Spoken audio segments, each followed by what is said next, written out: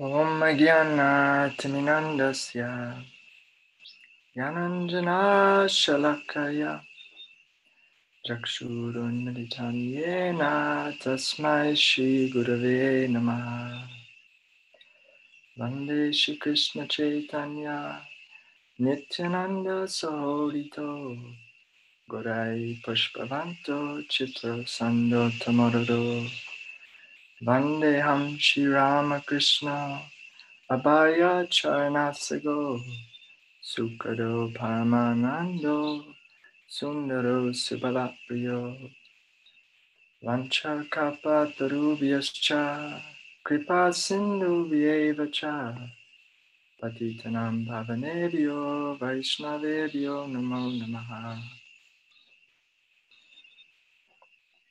Okay, thank you everyone for joining. A little preface, this is my first real time giving classes, so be a learning experience. And I'm very introverted, so it's definitely taken a lot for me to share. So please be patient, and hopefully we'll get something out of these classes. So the series is titled Prahlad, Simple-Hearted Devotion. I really wanted to dive into the idea of simplicity. It's something that I find very attractive. Personally, for my specific nature, simplicity is it's essential. And I've found, to the extent that I've been able to cultivate it in a devotional way. Well, we can get into that, different types of simplicity, but the extent I've been able to cultivate simplicity in a devotional context, I found it very nourishing for my sadhana.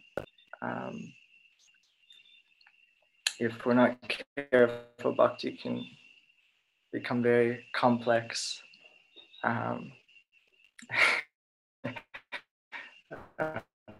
because we're very complex. So naturally, we want to even something as simple and beautiful as bhakti.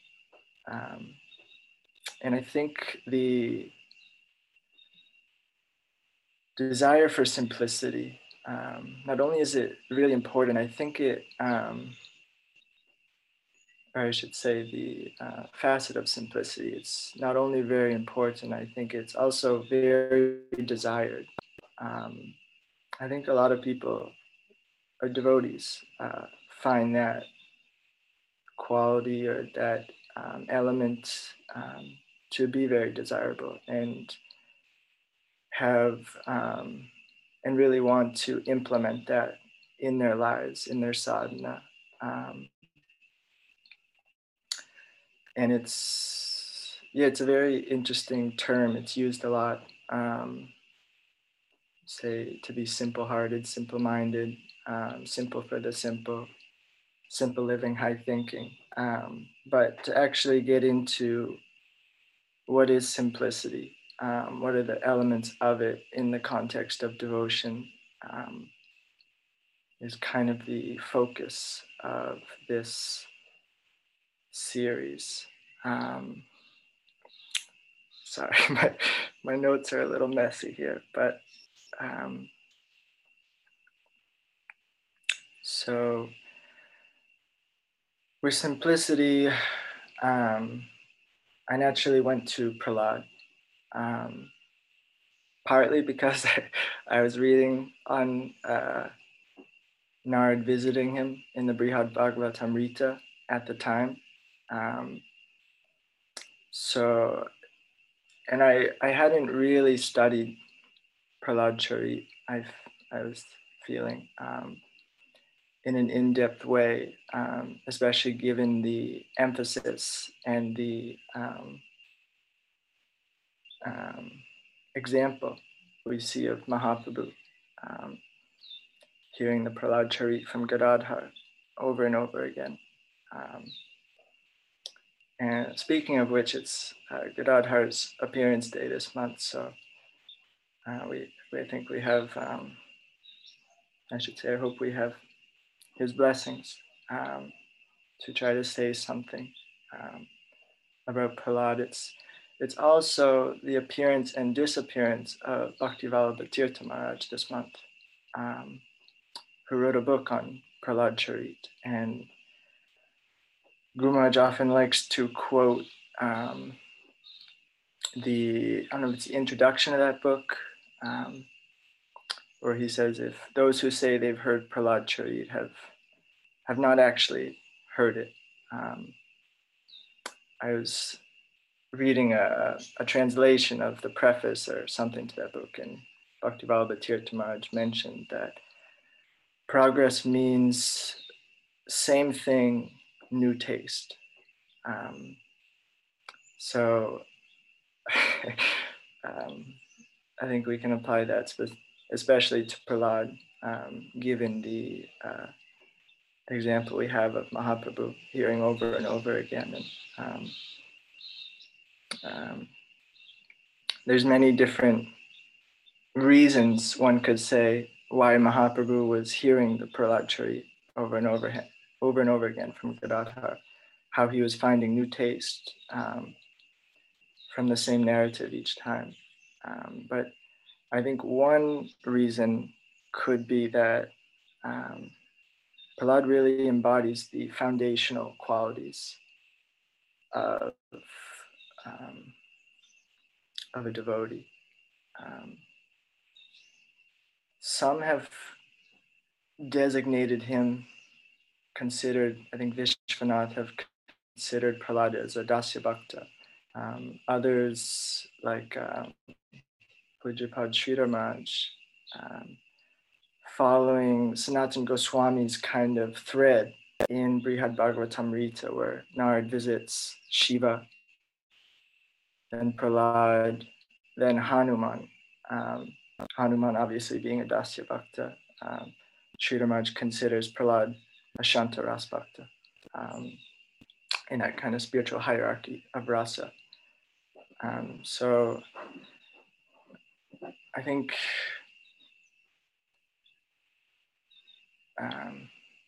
Shanta means peacefulness.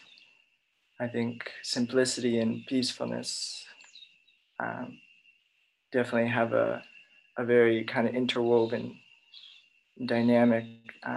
If one's peaceful at heart, peaceful at mind, then naturally they'll conduct themselves. Their relationships, their inner life will follow in kind of a simple manner. They won't be so, Maya is kind of like a web, a very intertangled web, which is like the opposite of simplicity, right? Interwoven complexity. Of course, there's another kind of interwoven complexity in kind of higher rasic considerations, but kind of on the foundational baseline, we could say to kind of like undo this web of complexity, and to not be,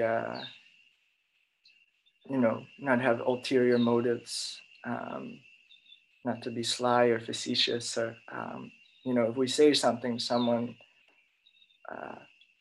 thinks it's true because it's straightforward, it's one-pointed, it's simple. That's kind of the simplicity that Prahlad embodies. And I think those qualities as a embodiment of kind of a foundation of devotion you kind of think of Prahlad in that way. I think he's a very pivotal person for sadhakas to meditate on, remember the qualities of the pastimes, the tolerance, the compassion, as a young boy.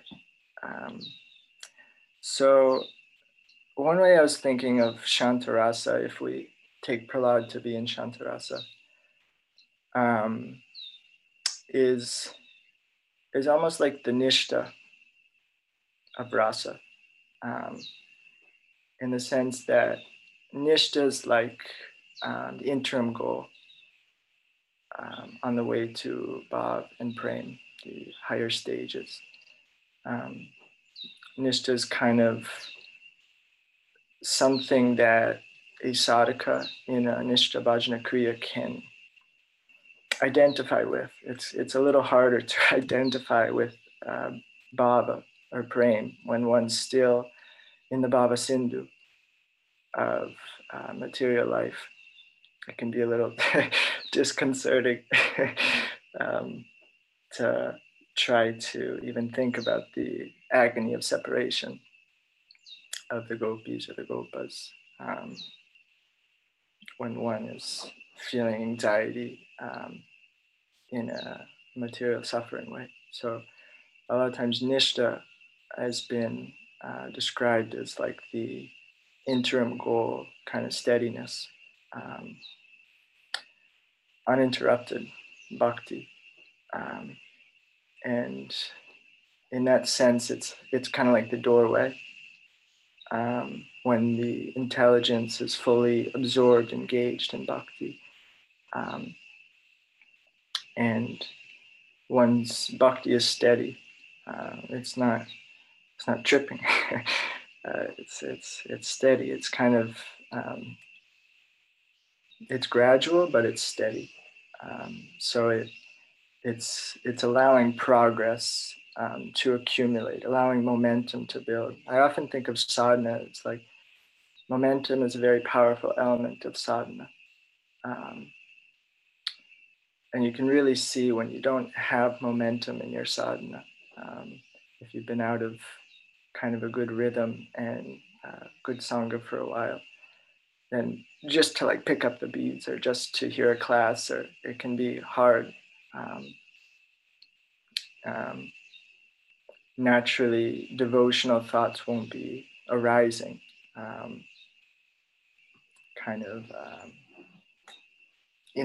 One won't see one's life naturally in a devotional way. If that momentum's not there, there has to be more kind of effort to get back on. But if one is able to find steadiness in such a way that momentum can build, not like not like waves of momentum necessarily like bhava, but kind of steady momentum can build if you have a foundation for that. Where that momentum will take you is unlimited, if you can allow it, if you can kind of contain it, give it a proper vehicle to grow in. So just as nishta is this kind of this doorway to the higher stages of sadhana bhakti and bhava and prem, I was thinking we could see Shantarasa as a doorway to the higher rasas, in the sense that it embodies a lot of foundational qualities that need to be in place for the higher rasas, Sakya ras, Vatsalya ras, Madhurya ras, to manifest. And I think one thing that's really important is for anything like nishta or shantarasa, when we talk about it as like a doorway, it's not something that you walk through and say goodbye to. I think it's very helpful to see these aspects express themselves in higher parts of sadhana or higher rasas. Because if we don't, I don't think they're as inspiring to us. I don't think we can really fully identify with them in the same way. If you just see Nishta as an interim goal with no expression in the higher stages, then the aspects of Nishta, like steadiness and kind of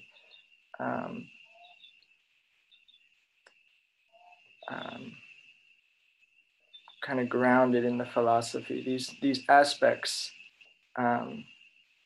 they won't be as inspiring if you don't see them playing out in the higher stages. And same with Shantarasa, or we could say in this aspect, simplicity, the quality of simplicity. If you see that having no expression in the Vraj Leela or Gaur Leela, then it's not really, I mean, you'll think it's important, like any of these foundational qualities, like tolerance, humility, compassion, material detachment.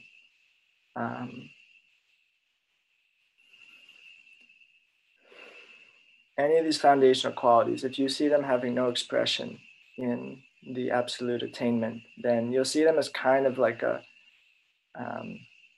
just an interim goal.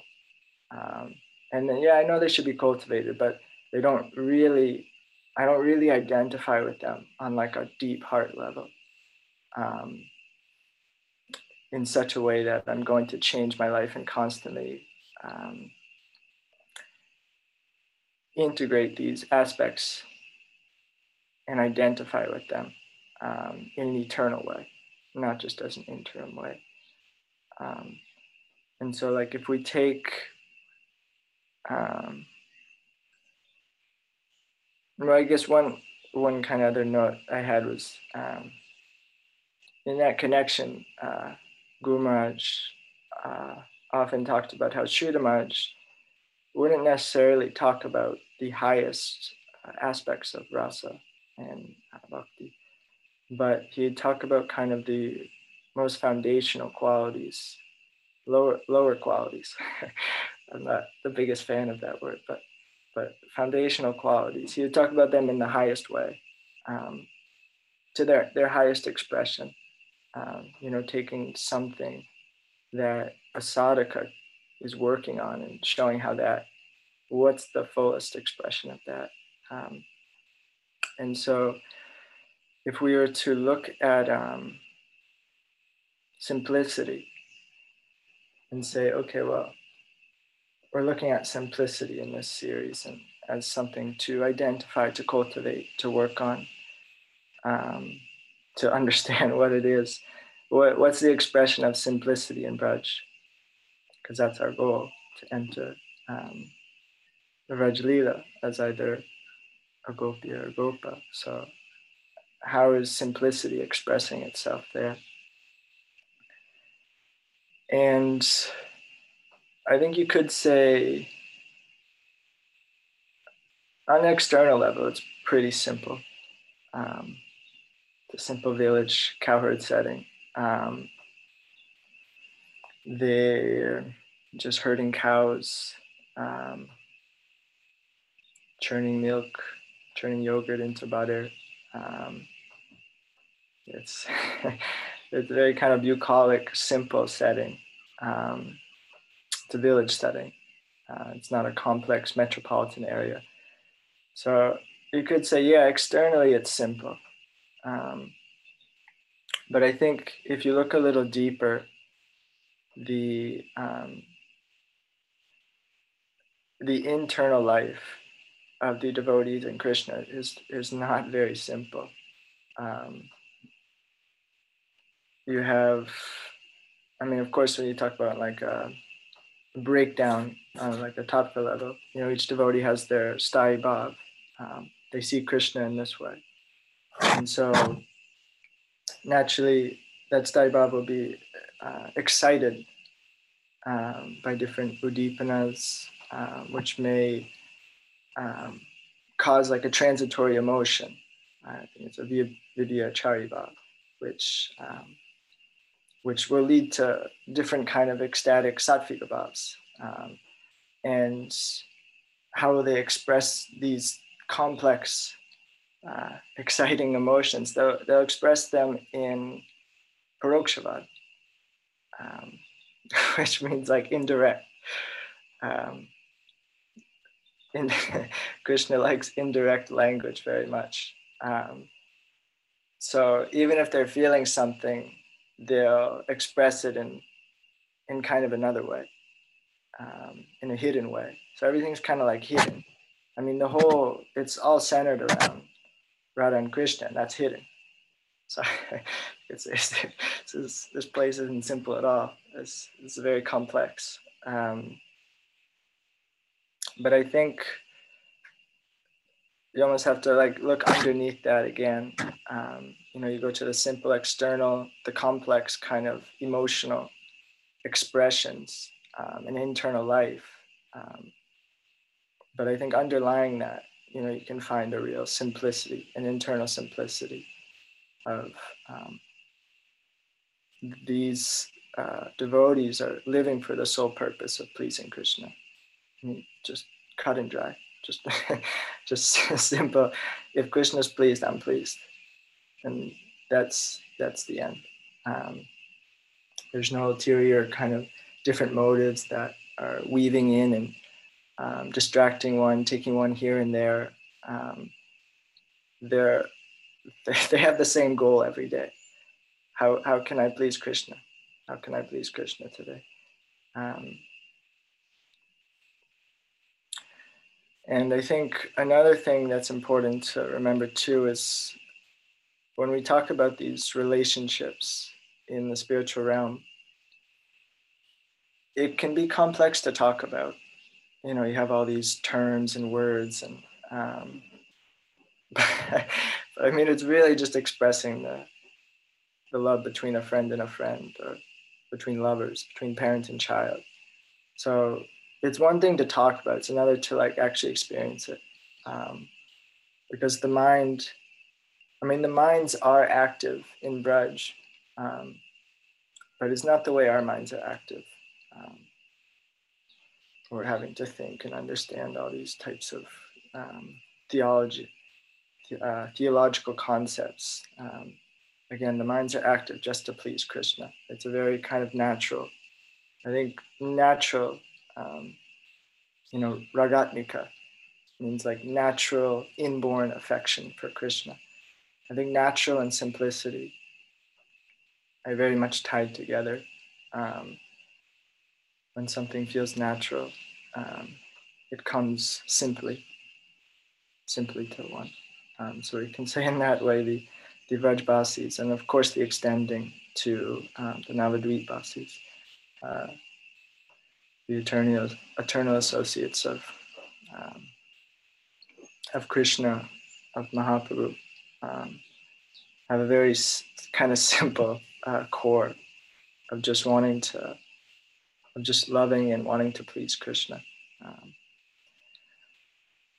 So that's important. Again, it's important to see the expression of these things in our goal. And they'll take new shapes. They'll express themselves in new ways, like humility or simplicity, any of these things. It's not going to be the same way. I mean, we'd hope not. We'd hope it's growing. We'd hope it's evolving. But to not think that this is different, that this is just some interim thing that I'll give up. No, this thing is like a cornerstone of our devotion that we're cultivating for her, for our eternal identity, eternal service. Very important. Um, so, turning to Prahlad, how is he simple? Why have I chosen him to explore the concept, the idea of the quality of simplicity? Well, on an overt level, he's a child, um, which seems kind of silly to mention. Yeah, he's a child, so he must be simple. But I think it's important that in this Leela, he, of course, he grows into the great Prahlad Maharaj, who's a king and stuff. But in this Leela, as we see in the Bhagavatam, he's the child of Hiranyakashipu, and he's still, just a young child, still in early school. And I think it's part of the reason why the story is so powerful, because of his innocence, childlike nature, and kind of the simplicity that he conducts himself that comes along with that. You wouldn't expect to see such um, uh, powerful results. I guess like the power behind simplicity, the power behind his innocence, I think is a powerful element of the story. It reminds me of the story of Raghunandan Thakur, who is an associate of Mahaprabhu, but I think in the Chaitanya Charitamrita it's described how as a young boy, his father had to go out, had some work, so he left him, and he said, make an offering to the deity while I'm gone, and when I come back, we can eat. So he did as his father asked, and when his father came back, he found that the offering, the ladu, had a bite in it, and so the father, the father said, "What is this? You haven't even waited till I came back to eat." And he said, "No, I wasn't. I wasn't the one who ate it. The deity ate it. And the deity ate the ladu." And the father was thinking, this boy doesn't understand. The deity eats with his eyes.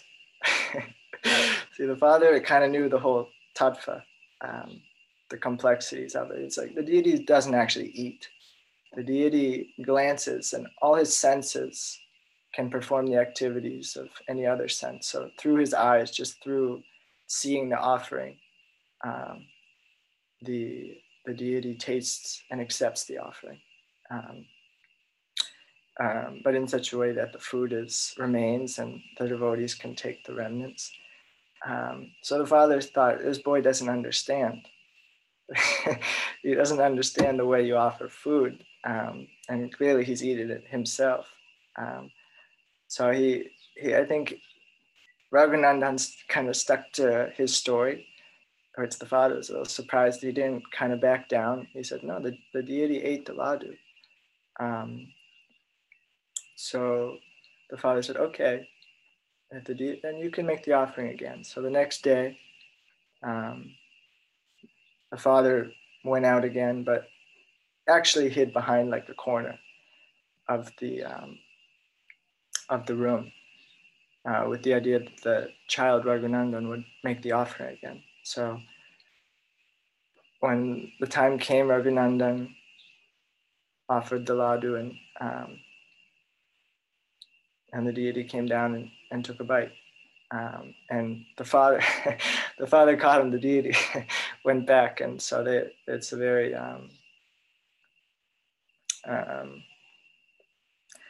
it's a very it's become a pilgrimage, I think, for people to go see this half-eaten Ladu, to see how the devotion of Raghunandan could move the Lord in such a way.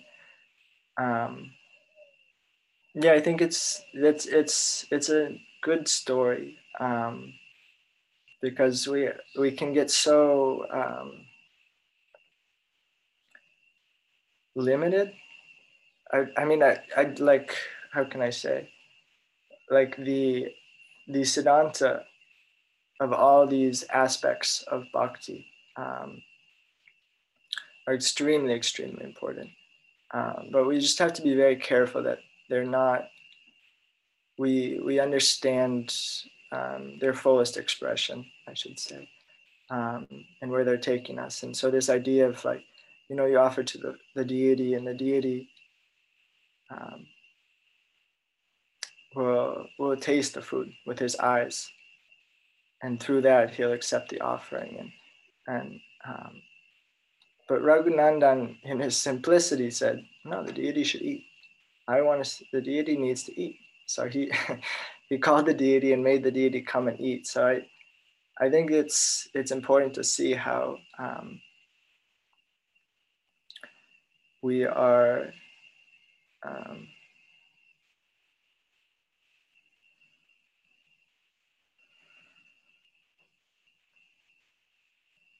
I mean, really, we're learning all this tattva, all this siddhanta, so that we can just ask the deity to come eat, just simply and straightforward. um, and he will come and eat the ladu.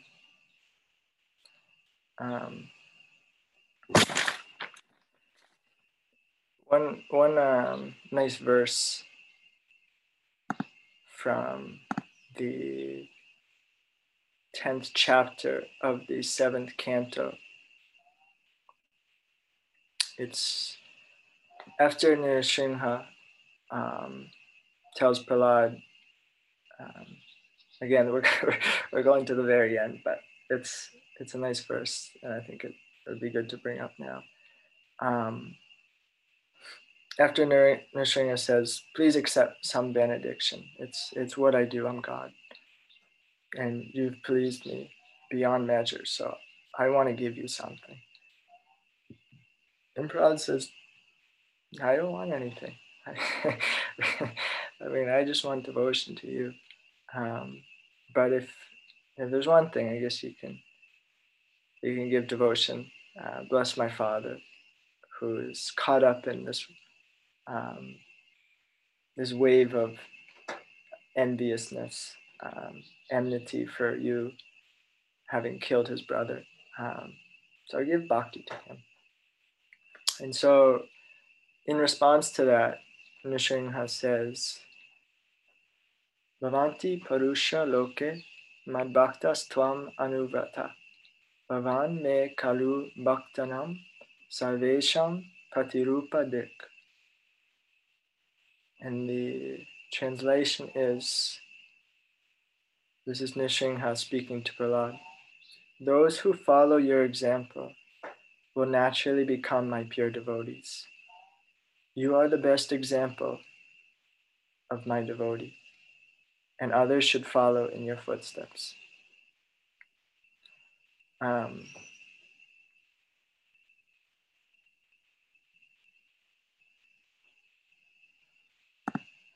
So this kind of connects back to the original idea of Prahlad as like a foundational figure, a foundational example for sadhakas to look to, kind of in pursuit of whatever whatever rasa they're pursuing. Prahlad will be the best example. So Nrsimha says, and actually interesting in the word by word translation. This is from Vedabase. it says Bhaktanam Sarvesham Patirupadik. So Bhaktanam means of all devotees, Sarvesham means in different mellows, and Patirupadik is translated as tangible example. So of all devotees in different mellows, so the idea being Dasya Bhaktas, Sakya Bhaktas, Vatsalya Bhaktas, Madhurya Bhaktas, of all devotees, Nrsimha is saying, and of course Nrsimha has has a little bias here. This is, he's Prahlad's Ishtadevata, so naturally he has deep, deep affection for Prahlad, and this is manifesting. But I don't think we should overemphasize that bias. I think we should take Nrsimha's word here, where he says, of all devotees in all different mellows, I think you're the best example for devotees to follow, because it's tangible.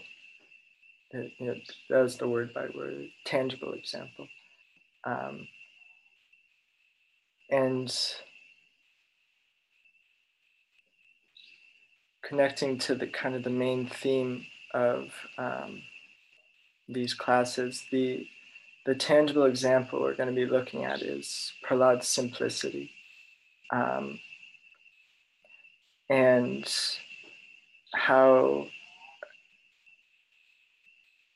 simplicity, I guess two ways, how simplicity can be broken down into different elements, different qualities we see in Prahlad that contribute, that manifest his simplicity, that are kind of foundational parts of his simplicity, his simple-hearted devotion. I connected it with the heart. You could say simple-minded devotion, I guess, but again, it comes back to that kind of idea of natural. I think simplicity is very much tied with like a naturalness, very harmonious, and there's an ease to it. There should be an ease to simplicity. And I think Prahlad, in the face of great catastrophes, great attacks to kill him, and from the most powerful material person, Hiranyakashipu, with such ease, Prahlad responds, such simple responses that you just feel like this just isn't a mental thing he's doing. This is really integrated into his heart, the simplicity. It's really just a natural kind of simplicity. So we'll be breaking down, because for him it's natural, or I should say for him it's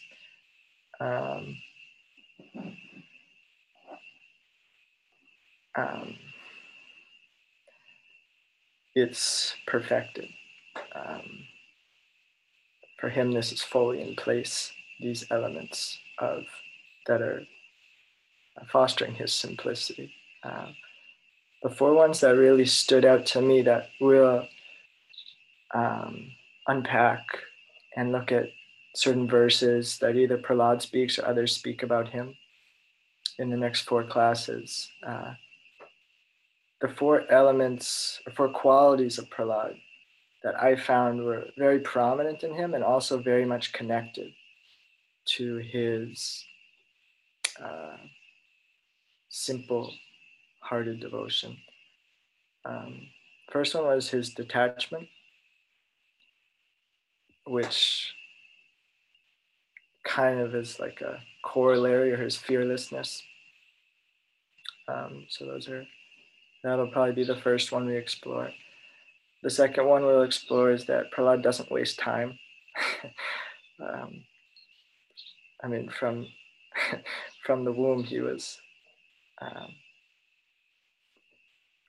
engaging in bhakti. So definitely not wasting time. Prahlad has universal compassion. He doesn't see friends and enemies. This comes up a lot, this idea of friends and enemies, especially when Prahlad's talking to his other classmates, schoolmates, trying to share with them why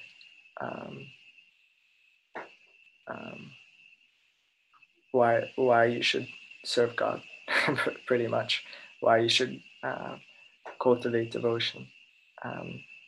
And we can see, towards the end also, he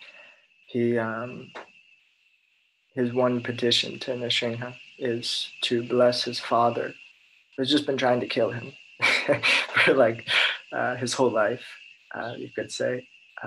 Once he found out who he actually was. Imagine that once your father finds out, once you feel comfortable to like fully share who you are with your father, your mother, what really moves you in life, what you like, your father just decides, okay, I don't like that. You're not my son, and I'll try and kill you. So Prahlad wasn't in a space to see him as an enemy. He didn't have it in him, and so naturally, he's a friend to everyone. So naturally, his compassion even extended to that darkest, the darkest and heaviest authority figure in his life. So we'll explore universal compassion, and then in the last class, we'll explore Prahlad's one-pointed desire. And I think this, of course, you could see the other three elements coming from this. His one-pointed desire to serve God, to serve Nrsimha, Krishna, and how that is of such a nature. Just what that is that because that's in place, naturally he's detached. Naturally he doesn't waste time. Naturally he has universal compassion. So, sorry, one sec. I'm being called. I'll just let Gore know that.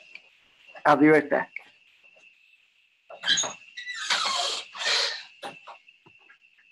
Gore, I'm giving class.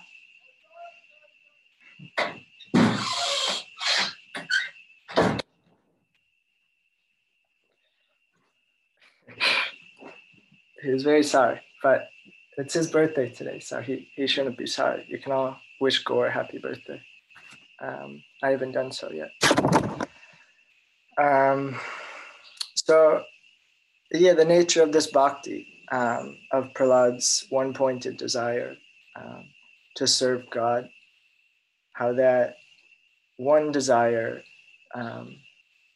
creates these others beautiful qualities in him, and how all these combine, I think, to showcase and foster his simple-heartedness, and how we can take his example, and we'll also explore ways in which, as sadhakas, we could understand these qualities and try to integrate them into our own sadhanas, our own lives, to bring simplicity, so that our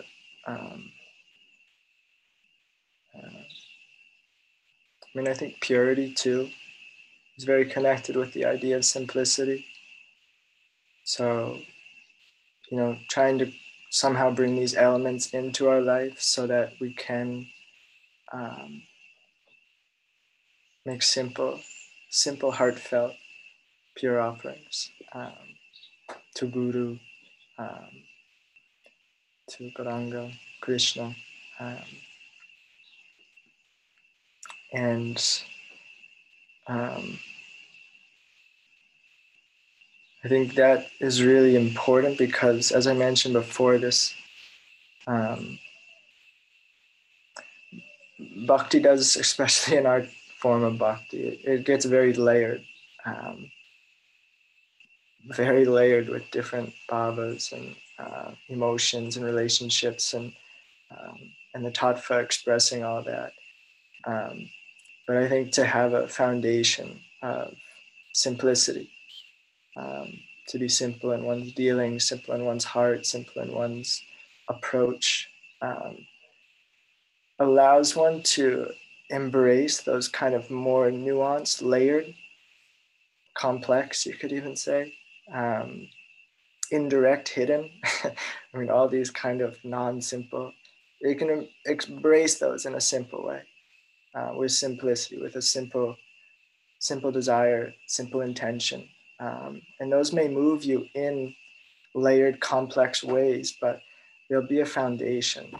I guess in that way, I'm kind of connecting simplicity to Sharanagati. There'll be a kind of a simple foundation that those higher feelings expressions can rest on, develop on, express themselves on, without overwhelming one. Or even, I mean, it's not even, by overwhelm, I mean like,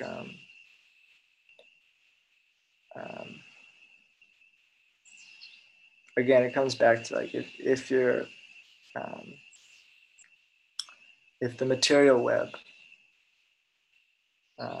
if one's very materially layered, very complex and not simple, straightforward, then these higher layers, complexities will be hard to understand, what to speak of, enter into. I mean, you can't if you have these layers and complexities of surrounding the Atma, with different kind of samskars, material samskars, and so forth. And one thing that I think I forgot to mention, but I think is important, is again this idea of coming back to this idea of to really identify with it and to I'd say really identify, that's the right word. To really identify with something, it's important to see it in the final goal. And one example of that is Guru Bhakti. And Guru Bhakti is so central to our tradition.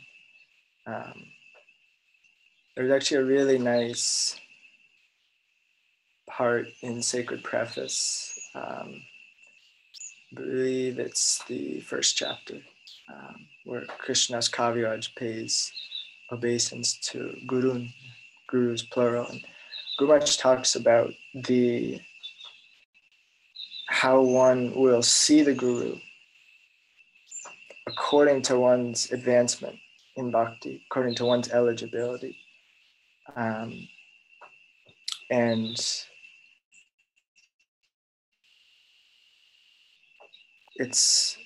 I'd love him to write like a whole book about that. It's a very interesting topic, but it's, the same principle is there, Guru Bhakti. Of course, in like a basic way, we see it in Guru Ashtakam, where the Guru is first Sakshat Hari, directly God, manifestation of God. And then he says, Kintu Prabhoya Priyeva Tasya. So, and the but's like, you're advancing. But Guru is also very dear to God.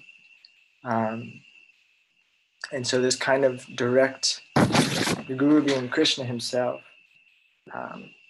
that develops into, the Guru is very dear to Krishna. So the Guru is a devotee of Krishna. And that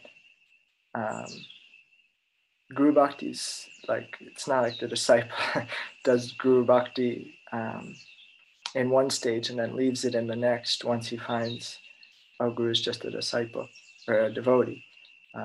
But no, it becomes, it progresses, it develops, and that continually develops. What does it mean that the Guru is dear to Krishna? Guru is dear to Krishna in this specific way. The Guru has a certain affinity. The Guru has a certain, role model. These different types of aspects of who the Guru is, and so I think it's a nice example because it's one reason why we identify with Guru Bhakti so strongly in our tradition, because it's in the final goal. In Vraj or Gaur Lila, we'll have a group leader. A kind of a bit Nitya Siddha group leader, like Subal or so forth, or Rupa Manjari. But we'll also have a kind of a microcosmic group leader in the form of one's guru, and the guru that one's identified with and followed into the that the guru's pulled into the lila with him through his mercy. So because it has an eternal expression, not the same as it expresses itself here, it develops, of course, in such a way that the relationship, guru and disciple relationship is dasya with a tinge of sakya. So you could say, like, in the ultimate expression, it would be more sakya with a tinge of dasya. There would be more kind of trust and equality in that relationship. But still, that relationship extends itself all the way to Vraj, to Gaur Lila. So I think that's part of the reason why devotees identify with it so much. So similarly, if we can really identify with these foundational qualities and see their ultimate expression in Vraj,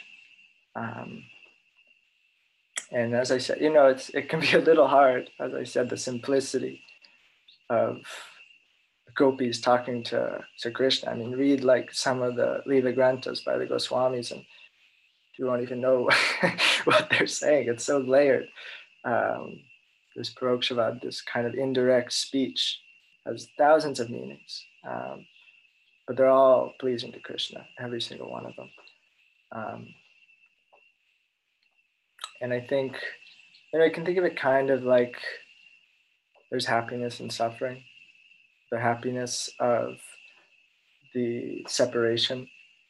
I think in the beginning, that's pretty difficult for a lot of devotees to relate with.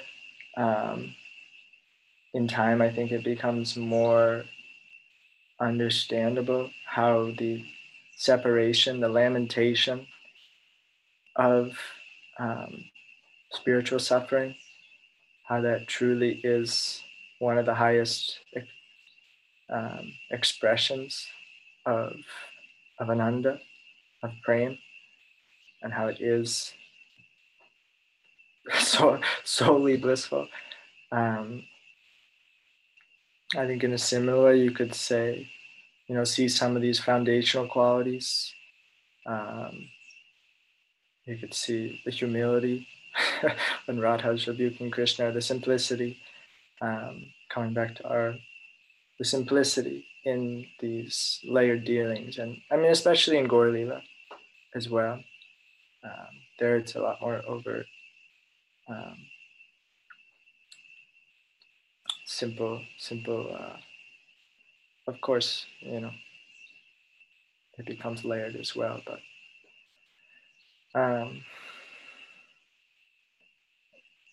so yeah, we'll try to, in these next 4 classes, I get 5 classes this month, so unlucky for you guys. But maybe Prahlad will share some mercy with us, and we'll find simple,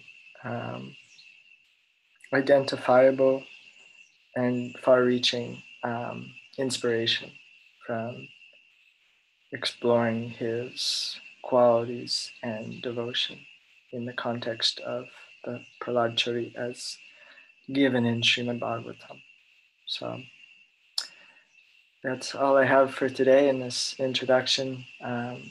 Thank you for joining me. I appreciate all those who tuned in and all those who will be listening to the recorded version. So yeah, my gratefulness. Vanchakapataruvyascha kripasindhubhyevacha patitanam bhavanebhyo vaishnavibhyo.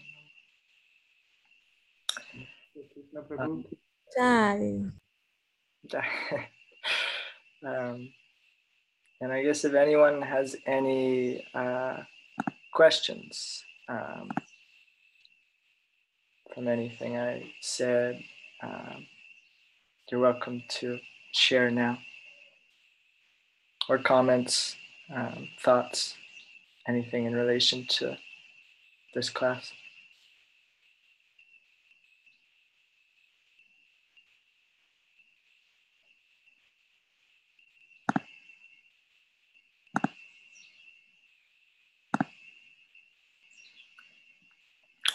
Okay, well, I guess we'll end there, and I'll see you guys next week. Haribol. Thank you, Haribol. Thank you. Hare Krishna. Haribol. Thank you. Haribol. Thank you. Haribol.